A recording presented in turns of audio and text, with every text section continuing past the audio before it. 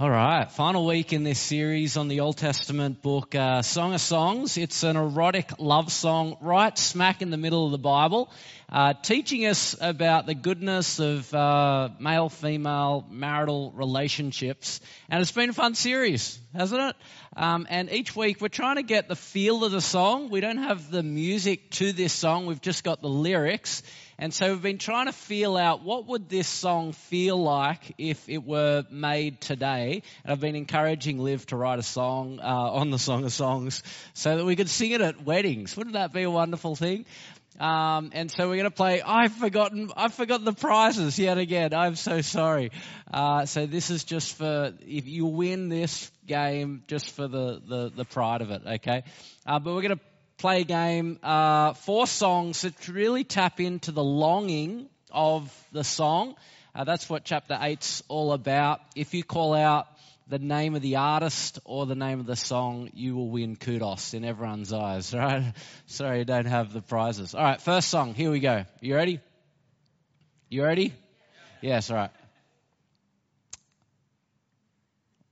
It's good, isn't it? All right, here we go. When it's real, feeling's hard to conceal. Can't imagine all the pain I feel. Give anything to hear half a breath. Sammy, I know you still living Every Breath You Take by Puff Daddy. It's originally by Sting, right? And but this is Puff Daddy and Faith Evans singing it. Now I remember I was 17 years of age. And I was standing in North Narrabeen car park just after a surf, and in comes this little blue Ford Laser with this song pumping out its speakers, and the seat was a cheeky girl. It was very cute, and that was the moment I started to fall in love with my wife. Been married 20 years next week, and this was a defining moment in our relationship. So there you go. Just an interesting song. As she hits that word "at," it's as though you wonder what's causing her so much pain. And then she reaches for her second word last, and it's as though all of her pain falls away. Her love has come along, her lonely days are over, and her life is like a song. It's a beautiful start to the song, isn't it? That's the longing for intimacy. That's the second song. Third song.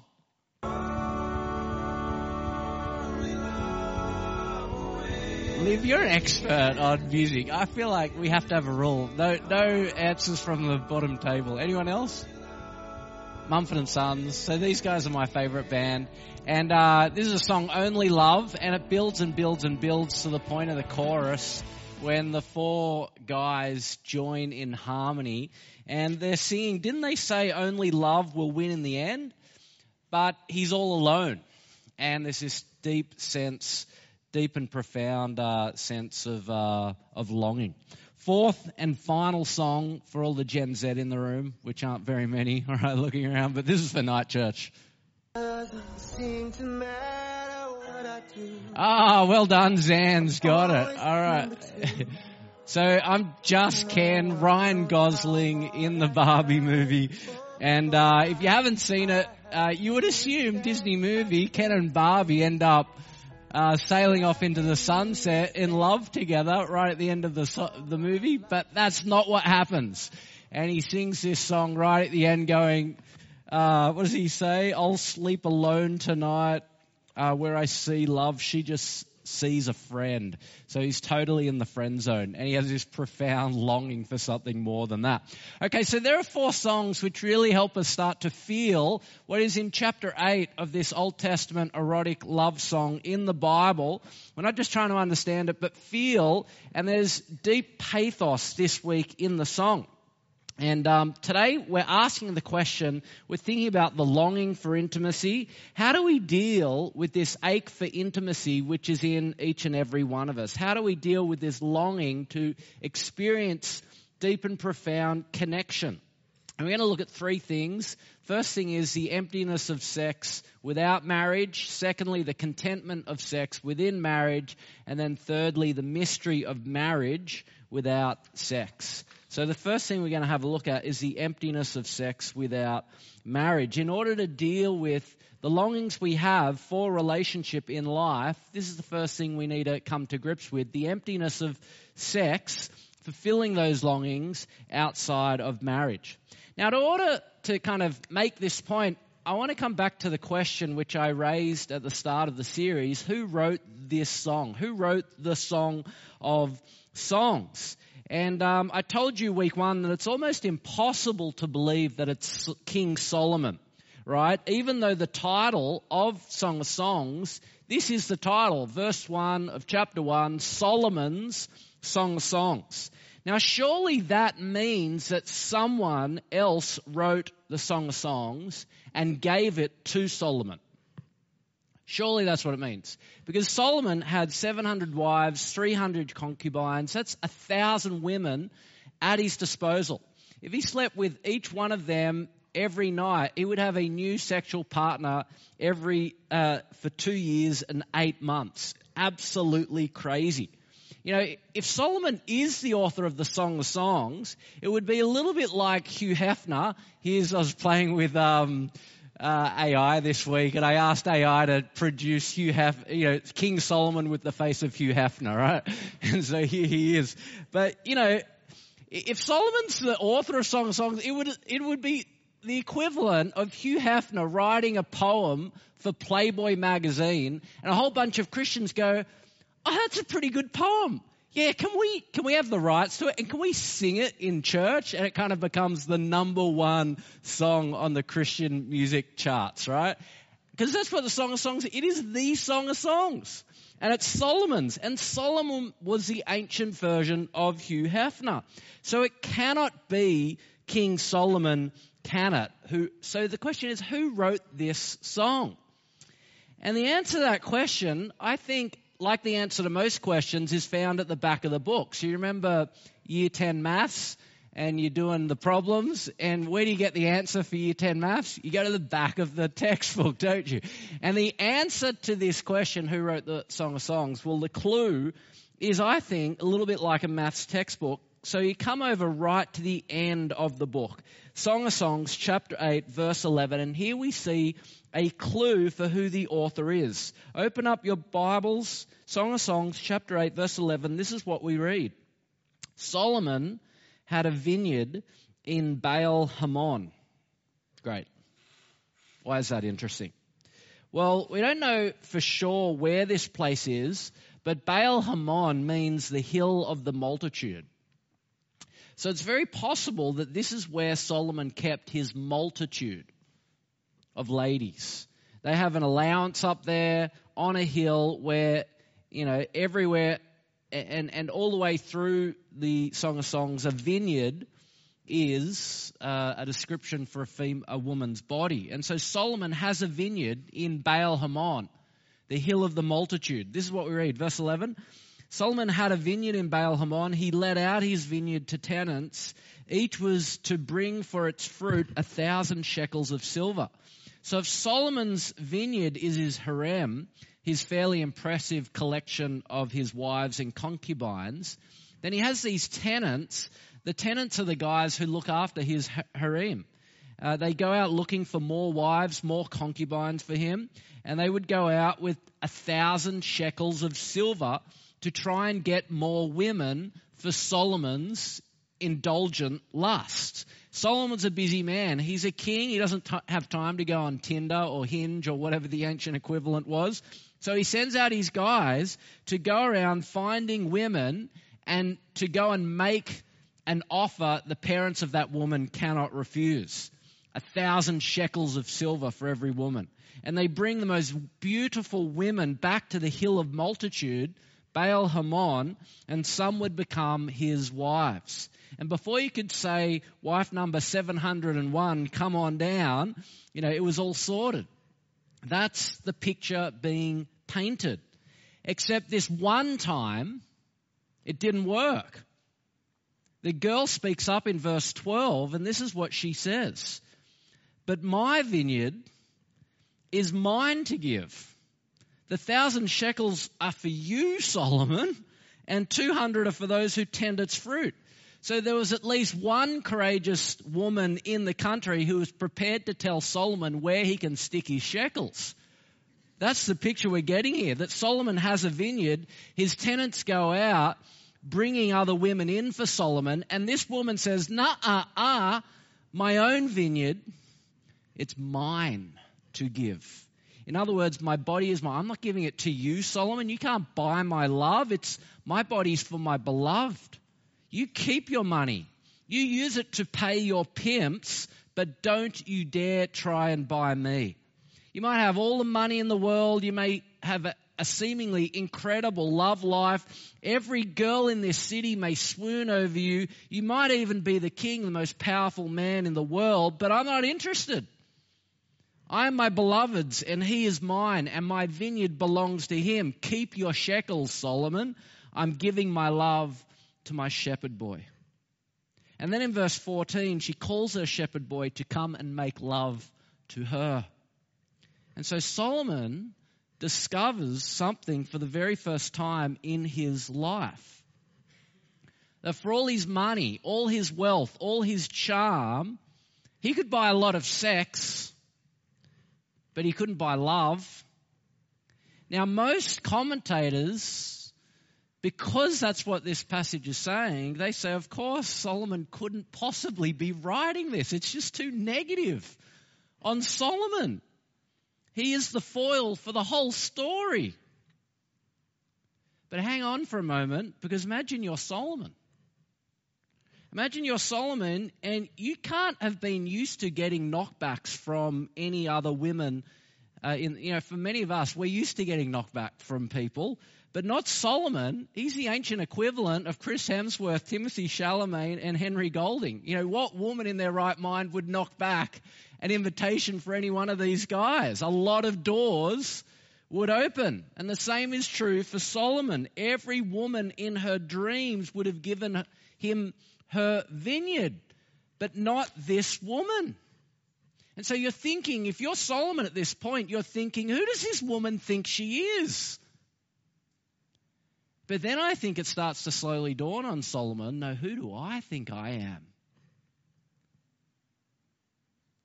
And at the end of the book, verse 13 and 14, we watch this couple, the final verses, we watch this couple walk off into the sunset, arm in arm.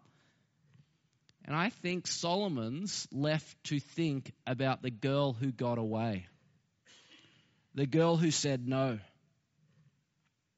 He's left on the outside, and he reflects on his life, and he realizes somewhere along the line he has absolutely lost the plot. 700 wives, 300 concubines. What was going on? And here's what I think happened. I can't be 100% sure. I'm 70% sure of this, okay? It's poetry. You're never sure of anything in poetry, right? But here's what I think's going on.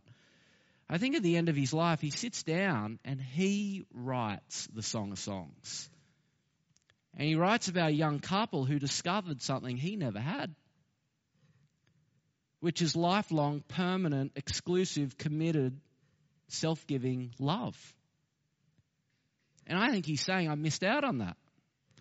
He's saying, for all the sex I've had, I believe the empty lies that you could have sex without marriage, and I wasn't content. And he's learned you can't have sex without marriage and be content. And so he writes about a very simple shepherd boy and his girl who has something which even the richest and most powerful king in the world didn't get to have. And that's why Solomon calls this the Song of Songs. This is his greatest song.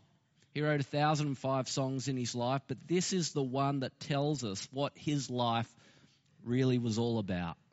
That he failed to find true love because he refused to commit to one woman for life. So I think Solomon's the author. And he writes not about what he achieved in love, but what he failed to achieve in love. And if that's the case, then the other question is, well, who is the song written for? Who is he writing this song for? And what's interesting is 3 times in the song, actually more than 3 times, but 3 times in the song we hear this. The daughters of Jerusalem are being spoken to. The young girl in the song turns to the daughters of Jerusalem, the young women of all the single ladies, and she says this to them. She says, I charge you, do not arouse or awaken love until it so desires. You hear that 3 times in the song. Now that's interesting. Because I think the book of Proverbs is a book that Solomon wrote for his sons. More than 23 times in Proverbs, Solomon addresses the reader as my son, and yet he never addresses his daughters in the book of Proverbs. But then you come to the book of the Song of Songs, and Solomon writes and addresses the song to the daughters of Jerusalem. So here's my thesis. I think this song is Solomon. He's written a song for his daughters, warning them about the emptiness of sex without permanent, exclusive, committed marital love. And I take it that he writes Proverbs for his sons, but the Song of Songs is for his daughter, and he writes it right at the end of his life. So here's a picture that I did with AI again.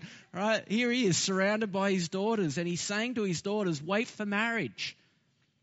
Wait for marriage before you give your body in sex. Don't be led astray by the charming, wealthy, powerful men who will seduce you by their words and wealth into breaking God's commandments. He's saying, look for the humble shepherd boy who loves to obey God and will wait on God. Don't let your ache for intimacy lead you down the path of destruction. Solomon's saying to his daughters, take it from me. I live for sex. I married all your mothers, and I was never content. I was empty. Don't arouse or awaken love until it so desires, girls. Don't emulate my love life. Here's a song for you. Here's true love, ultimate love. This is where it's at. One woman, one man for life, even in the hard times. That's what I missed out. Wait for it.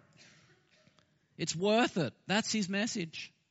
And so what about you? Have you bought into the empty lies and the empty promises of sex without marriage? Are you arousing and awakening love at the wrong time for the wrong person? Solomon would tell you, you're a fool. He's been there, he's done that, and he's found it absolutely empty. And if you want contentment, then take it from Solomon. Give yourself one man, one woman, for life in marriage. That's the first way to deal with this longing for intimacy. We long for intimacy, and it makes us make very bad decisions. Take it from Solomon. The solution to your longing is not to go outside God's commandments. That's the first thing. The second thing that we need to get right here is the contentment of sex within marriage, because not only does he teach us the emptiness of sex without marriage, he teaches us the contentment of sex within marriage. And so here's my thesis. Solomon sees what this young girl has with her shepherd boy, and he realizes that's the real thing, and that for all his sex he's never been content. So he tells their story and their contentment in their relationship, enjoying one another. So come back to chapter 8, and the girl makes this famous speech about true love, which we looked at last week. You remember this? Chapter 8, verse 6, she says, place me like a seal over your heart, like a seal on your arm. She's saying, go public with your love. Make your public commitment to me. We looked at that last week. 4, love is as strong as death. Its jealousy unyielding as the grave. It burns like blazing fire, like a mighty flame. Many waters can't quench love. Rivers can't sweep it away. This is the kind of love that we all want, a love that cannot be dampened by many waters, that the flame continues. And then she sings, if one were to give all the wealth of one's house for love, it would be utterly scorned. Now, I think Solomon's written that. He's put it on the lips of this girl to say what has happened in his life. He did give all the wealth of his house for love, and he was utterly scorned. It led to emptiness. And so Solomon's saying you don't need to be rich and powerful to experience love. You just need to be faithful to one woman, one man. And that's the point of his and at this point, the friends speak up, and they say that's the kind of love we want for our sisters. Do you see that? Verse 8, they say, we have a sister and her breasts are not yet grown. She's prepubescent. What shall we do for our sister on the day she's spoken for? In other words, how do we prepare our sister for marriage? How do we prepare our sister for marriage? And they reply, look down, if she is a wall, we will build towers of silver on her. And if she is a door, will enclose her with panels of silver. In other words, we will protect her from the Solomon types who would try and win her and woo her, and they want to keep her safe to enjoy what this song is saying about marriage. Jeremy, can I ask, something's gone wrong with my fold-back TV down here. Could you come and just have a look at it for me? Thanks, mate. So the friends are saying, what shall we do for our little sister? We need to keep her safe from the Solomon types, because this is the only way to contentment. Sex is for within marriage. So in verse 10, then the bride starts singing again. They've said, if she's a wall, we'll build towers. The bride says, I'm a wall, and my breasts are like towers. Thus I've become in his eyes like one bringing contentment. And the Hebrew word there is shalom.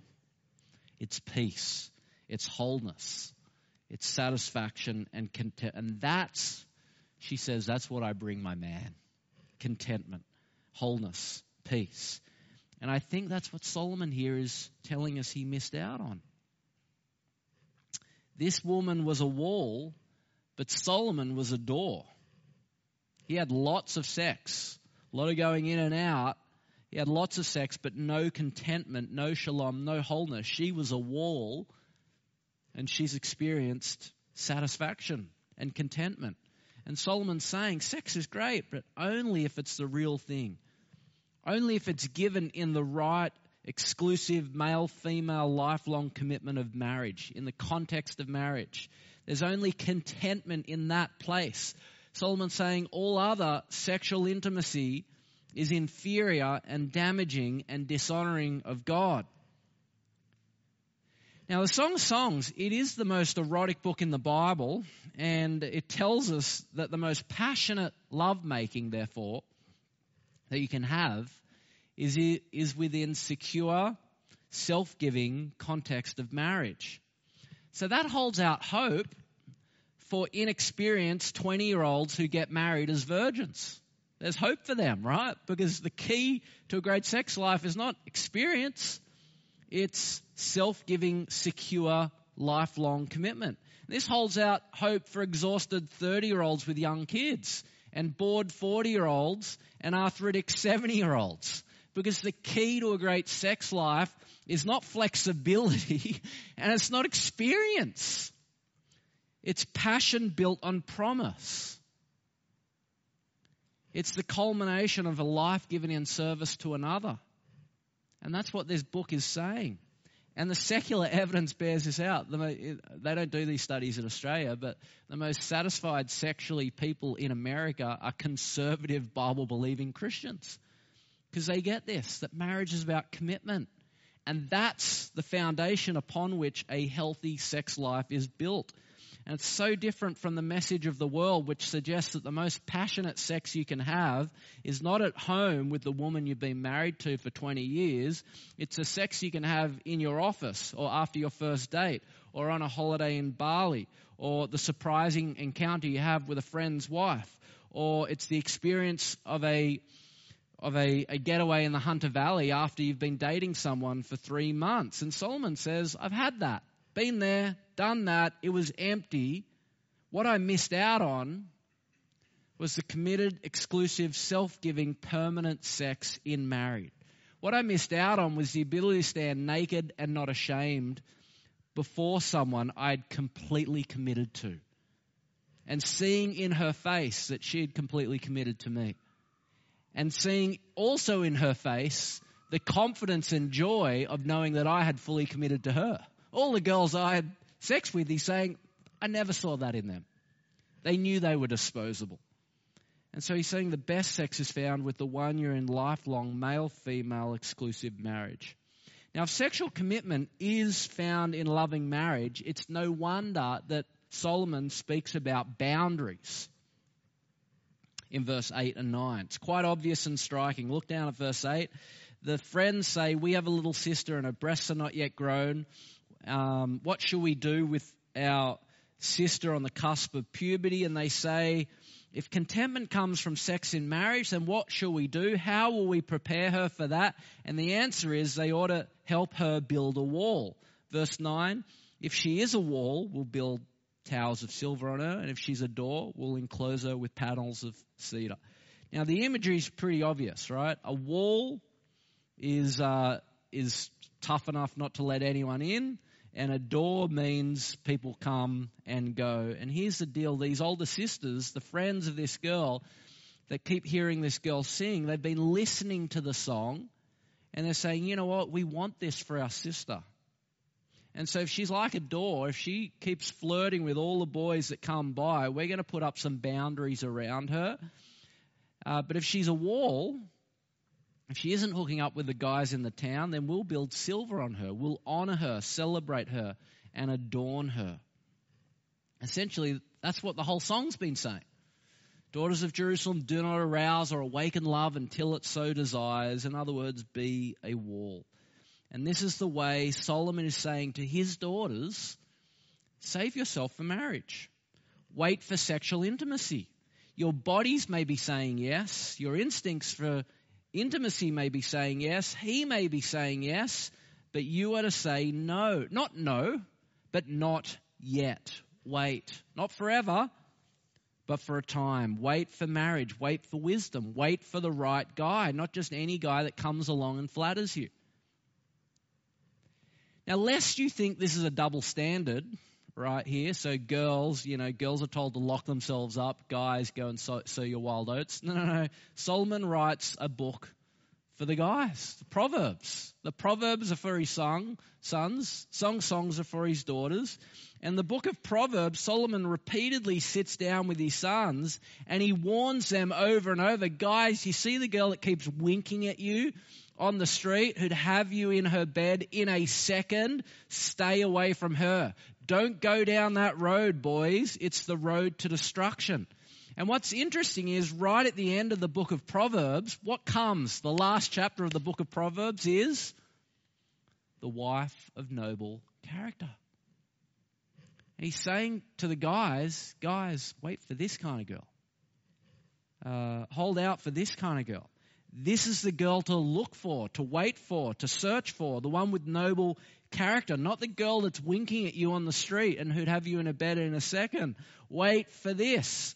And so the Song of Songs is just the same message, just a different genre of literature, but the message to both men and women is purity now, passion later. And you just notice the artistry here?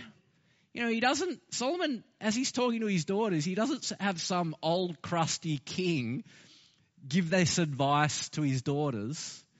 No, he creates this artwork, this poem, where it's a young girl who keeps having earth-shattering sex and keeps coming out of the bedroom and keeps saying to the other girls, wait for this. It's worth it. It's really good.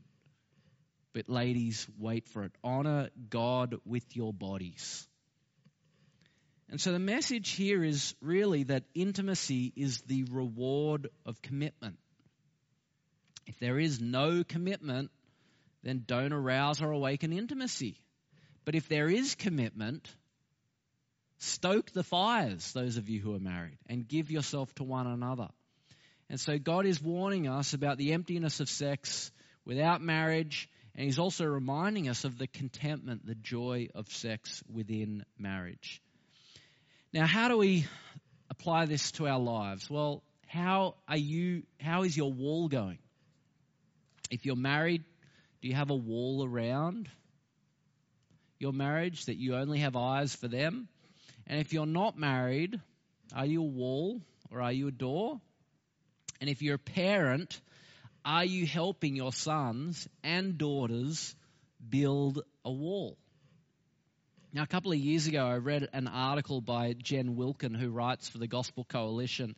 And it was a funny article in which she kind of makes fun of these American Christian dad memes who make the guys who want to date their girls fill out an application to date his daughters, right? Have you seen these memes? Right, so here are a couple. No, you haven't? All right, here are a couple of the memes, right? First meme is this. Son, Daddy, I got a girlfriend. Dad, that's great, son. Daughter, Daddy, I got a boyfriend. Dad, loads pistol. Second meme, rules for dating my daughter. You can't. Shotgun in hand. Another one, prom season, kind of like duck season, only better dressed. And fourth one, if you do happen to get a boyfriend, I will find him and I will kill him. Right? So here are these Christian dad memes in America. Now, Jen Wilkin, she gets the joke, right? She enjoys the joke, but she does pick up on an issue of how exactly fathers should protect their daughters. And citing Song of Songs 8, she tells fathers that you need to build a wall. You've got to go all Rapunzel on your daughter. Build it so high that only the strongest suitors can scale it. Now that may sound strange and somewhat troubling, but listen to what she says, because she's saying probably not what you think she's saying. She says this. Here's the problem with the shotgun jokes. To anyone paying attention, they announce that you fully expect your daughter to have poor judgment. Be assured that your daughter is paying attention, and don't be shocked if she meets your expectations. Then she says, instead of intimidating all your daughter's potential suitors, raise a daughter who intimidates them just fine on her own.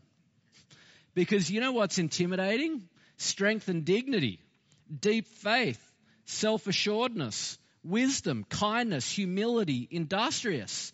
Those are the bricks that build the wall that withstands the advances of dodgy men, whether they show up with your shotgun loaded or not. The unsuitable suitor finds nothing more terrifying than a woman who knows her worth to God and her family. So, fathers, put down your shotgun and take a seat at the tea party. Teach her how to change a flat tire and use a power drill. Discuss politics and economics and theology. Compliment a new outfit or an A in math. Tell her you think she's absolutely beautiful. Kneel at her pink chenille bedside and pray your guts out. Raise a daughter with a fully loaded heart and mind so that a fully loaded shotgun isn't necessary. Amen. So fathers, how are you going at building a wall? How are we all going at building a wall? Because notice the friends take responsibility for each other. They say, how are we going to protect our sisters?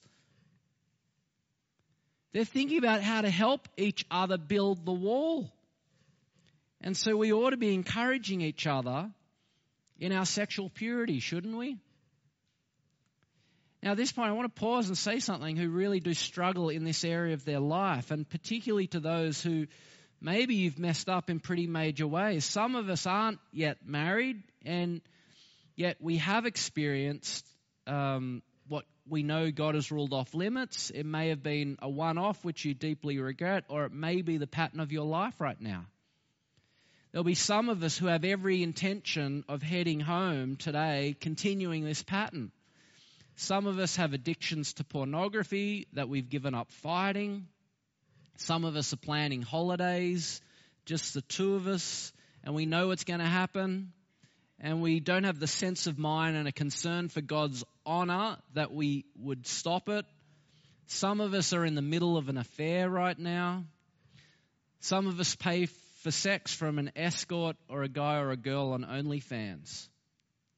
And the message to you is, come back to the Lord Jesus. Turn from your sin. A day of judgment is coming when he will punish all wrongdoing. But his heart is open to you. His arms are wide, and his grace is sufficient to cleanse you of all sin and all unrighteousness. This need not impede your relationship with Christ. It may even strengthen it as you confess it to him. Now, I know that there's an enormity of longing in us, and that many of us struggle with this. And I'm not even promising that you'll ever experience freedom from the struggle, but the question is, are you fighting? Are you putting the things to death in your life, confessing them before God, asking him for strength to change, talking to a brother or a sister that you might get their assistance and help? Do you love Jesus? Do you want to honor him with your body? Is he your Savior? Great, but is he also your Lord who you gladly obey and serve? This is important. You cannot be at peace with sin in your life and be saved. There must be repentance. Your repentance doesn't save you, but it brings you back to the one who does save you. And his heart is open. He will run to you if you turn back to him. So come to him and tell him that you've believed the emptiness of sex, the lies of sex, and go to him for mercy and grace. And he will wash you and cleanse you and give you the Spirit to say no to sin. That's the second thing, the contentment of sex within marriage, and we believe the lie that contentment is found elsewhere. Thirdly and finally, we come to the mystery of marriage without sex. Strange. But the final two verses of the Song of Songs, this is how the song ends, right? Leave you with something missing. Last two verses, he sings, you who dwell in the gardens, he's singing this to his girl, you who dwell in the gardens with friends in attendance, let me hear your voice. He's saying, hey, I want to chat. Let's talk. Isn't that nice?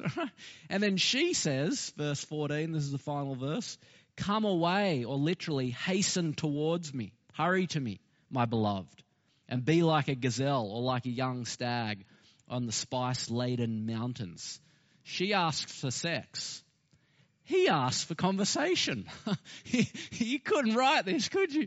Isn't that interesting? I mean, if you told a friend who doesn't believe in Jesus that, there's a book in the Bible and the very last line of that book is of a girl saying to her husband, hey, let's have sex. They wouldn't believe. I wouldn't have believed it until I read this week. The final verse is her saying to him, let's have sex. And his final words are, no, let's chat. Just the Bible is so surprising and wonderful. But this is their life together. They are lovers and they are friends. And what's interesting here is the book doesn't actually end in the bedroom. We hear a lot of the bedroom in the book, but they don't get naked here. The song ends with her inviting him to be intimate with her. It ends with them wanting to touch and talk, but we're left with that longing. They never get there at the end. We're left with the same kind of longing that the book starts, where she sings, let him kiss me with the kisses of his mouth, for his lovemaking is better than wine. She's longing for it. And the book finishes with longing. And I think it's ending this way because I think Solomon ultimately is saying, actually, even sex in marriage, it will never fully complete you. It never actually fulfills you. The longing leaves us longing for more. And as we read through the Bible, we arrive at the Gospels where we meet a groom who gives his own life up for his bride, the church, the Lord Jesus Christ, because he loves her. And in Ephesians 5, this is what we read. The Apostle Paul says, for this reason a man will leave father and mother and be united to his wife, and the two will become one flesh. And then Paul says, this is a profound mystery, but I'm not talking about husband and wife here. I'm talking about Christ's love for the church. And then when we get to right at the end of the Bible, Revelation chapter 19, we read, let us rejoice and exult and give God the glory, for the marriage of the Lamb, which is Jesus, has come, and his bride, the church, has made herself ready. So the Bible ends with longing, and this song ends with longing, and the message is clear. The only thing which can complete you, that will fill you, which will bring complete contentment, shalom, happiness and satisfaction, it's not actually getting married to someone on this world. It's coming to the Lord Jesus. And everyone in this room is waiting for the day that he will return, and we will stand in his presence. And the church will be married to Christ, and there won't be any sex, but there will be complete contentment, flourishing, and joy. That's what I'm hanging out for. And that's the mystery of marriage without sex. There's a coming day where there will be a marriage without sex. My wife is awesome. I love her, but she can't complete me. This song, the Song of Songs, it used to be the Song of Songs, but I said this week one, it's no longer the Song of Songs because Christians today aren't singing it. I don't know anyone who's put it to music today, and that's a problem. Liv, you've got some work to do, right? But it's because it's no longer the song of songs, because we sing of a better song, a song of our Saviour's love for us. The song of songs is God's love poured out in the Lord Jesus for us. I said week one that, reading the song of songs can be a little bit like going on a game show. Here's the house, here's the car, here's the boat, and that's what marriage is. And for those who aren't married, it's like, bum, bum. You don't get the house, the car, the boat. You get the steak knives. And great, what good are steak knives when I had the house, the car, the boat on sale? I remember talking to my wife just before I was to preach on this, and we were lying in bed, and I was talking to her about the series coming up, and she said to me, you know what, Toby, for everyone in the room, you've got to flip the metaphor. It's not like marriage is the car, the house, the boat. Marriage isn't the grand prize. Jesus is the grand prize. And marriage is just the steak knives. Some of us get the steak knives, some of us don't. Who cares when Jesus is on offer to us all? And she said, Toby, it's not just singles who need to hear that message. It's the marrieds. Otherwise, you'll place so much pressure on your partner to complete you. Who wants to be married to someone who thinks you have the ability to complete them? I can't live up to that kind of pressure. I'm not perfect, and she's not perfect. My wife's not Jesus. She can't fill the deepest longings. Only he can. Now, at this point, strange segue, but Barbie movie actually gets it right, right? Because the climax of the Barbie movie is Ken's in desperate love for Barbie, and she says to him, Ken, grow up. The purpose of your life is you can't base the purpose of your life on romantic love. You should be able to go through life with joy and contentment without that. You have to be enough. You have to be enough in and of yourself. You don't need anyone else. Certainly you don't need a partner or romantic love to feel enough in life. Now it's interesting, isn't it? Because we no longer make movies where the heroine's destiny is to fall in love.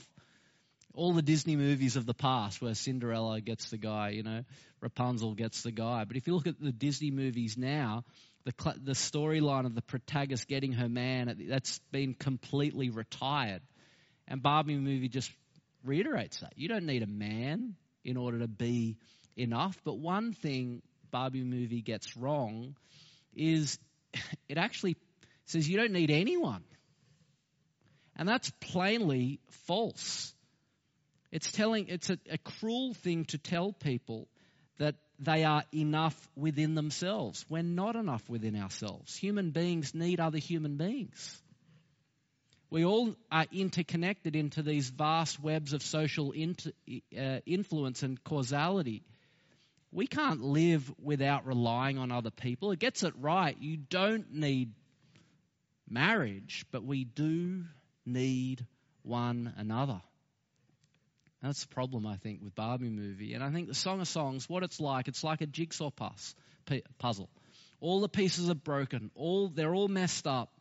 And as we look at this song, we see what love should be. We see the box of the jigsaw puzzle. And it enables us to cope with the mess in the present. And it reminds us that our only hope for this kind of deep and rich and joy-filled intimacy, ultimately, is the Lord Jesus. And so it should enable us to say, you know what, I'd love to be married, but I don't need a husband or a wife in my life to be content. I've got Christ. I've got his people. And that's enough for me. And it should say for others, I'd love for my marriage to be better, but I don't need that in order to be content. I've got Christ, I've got God's people, and that's enough for me. Let me pray.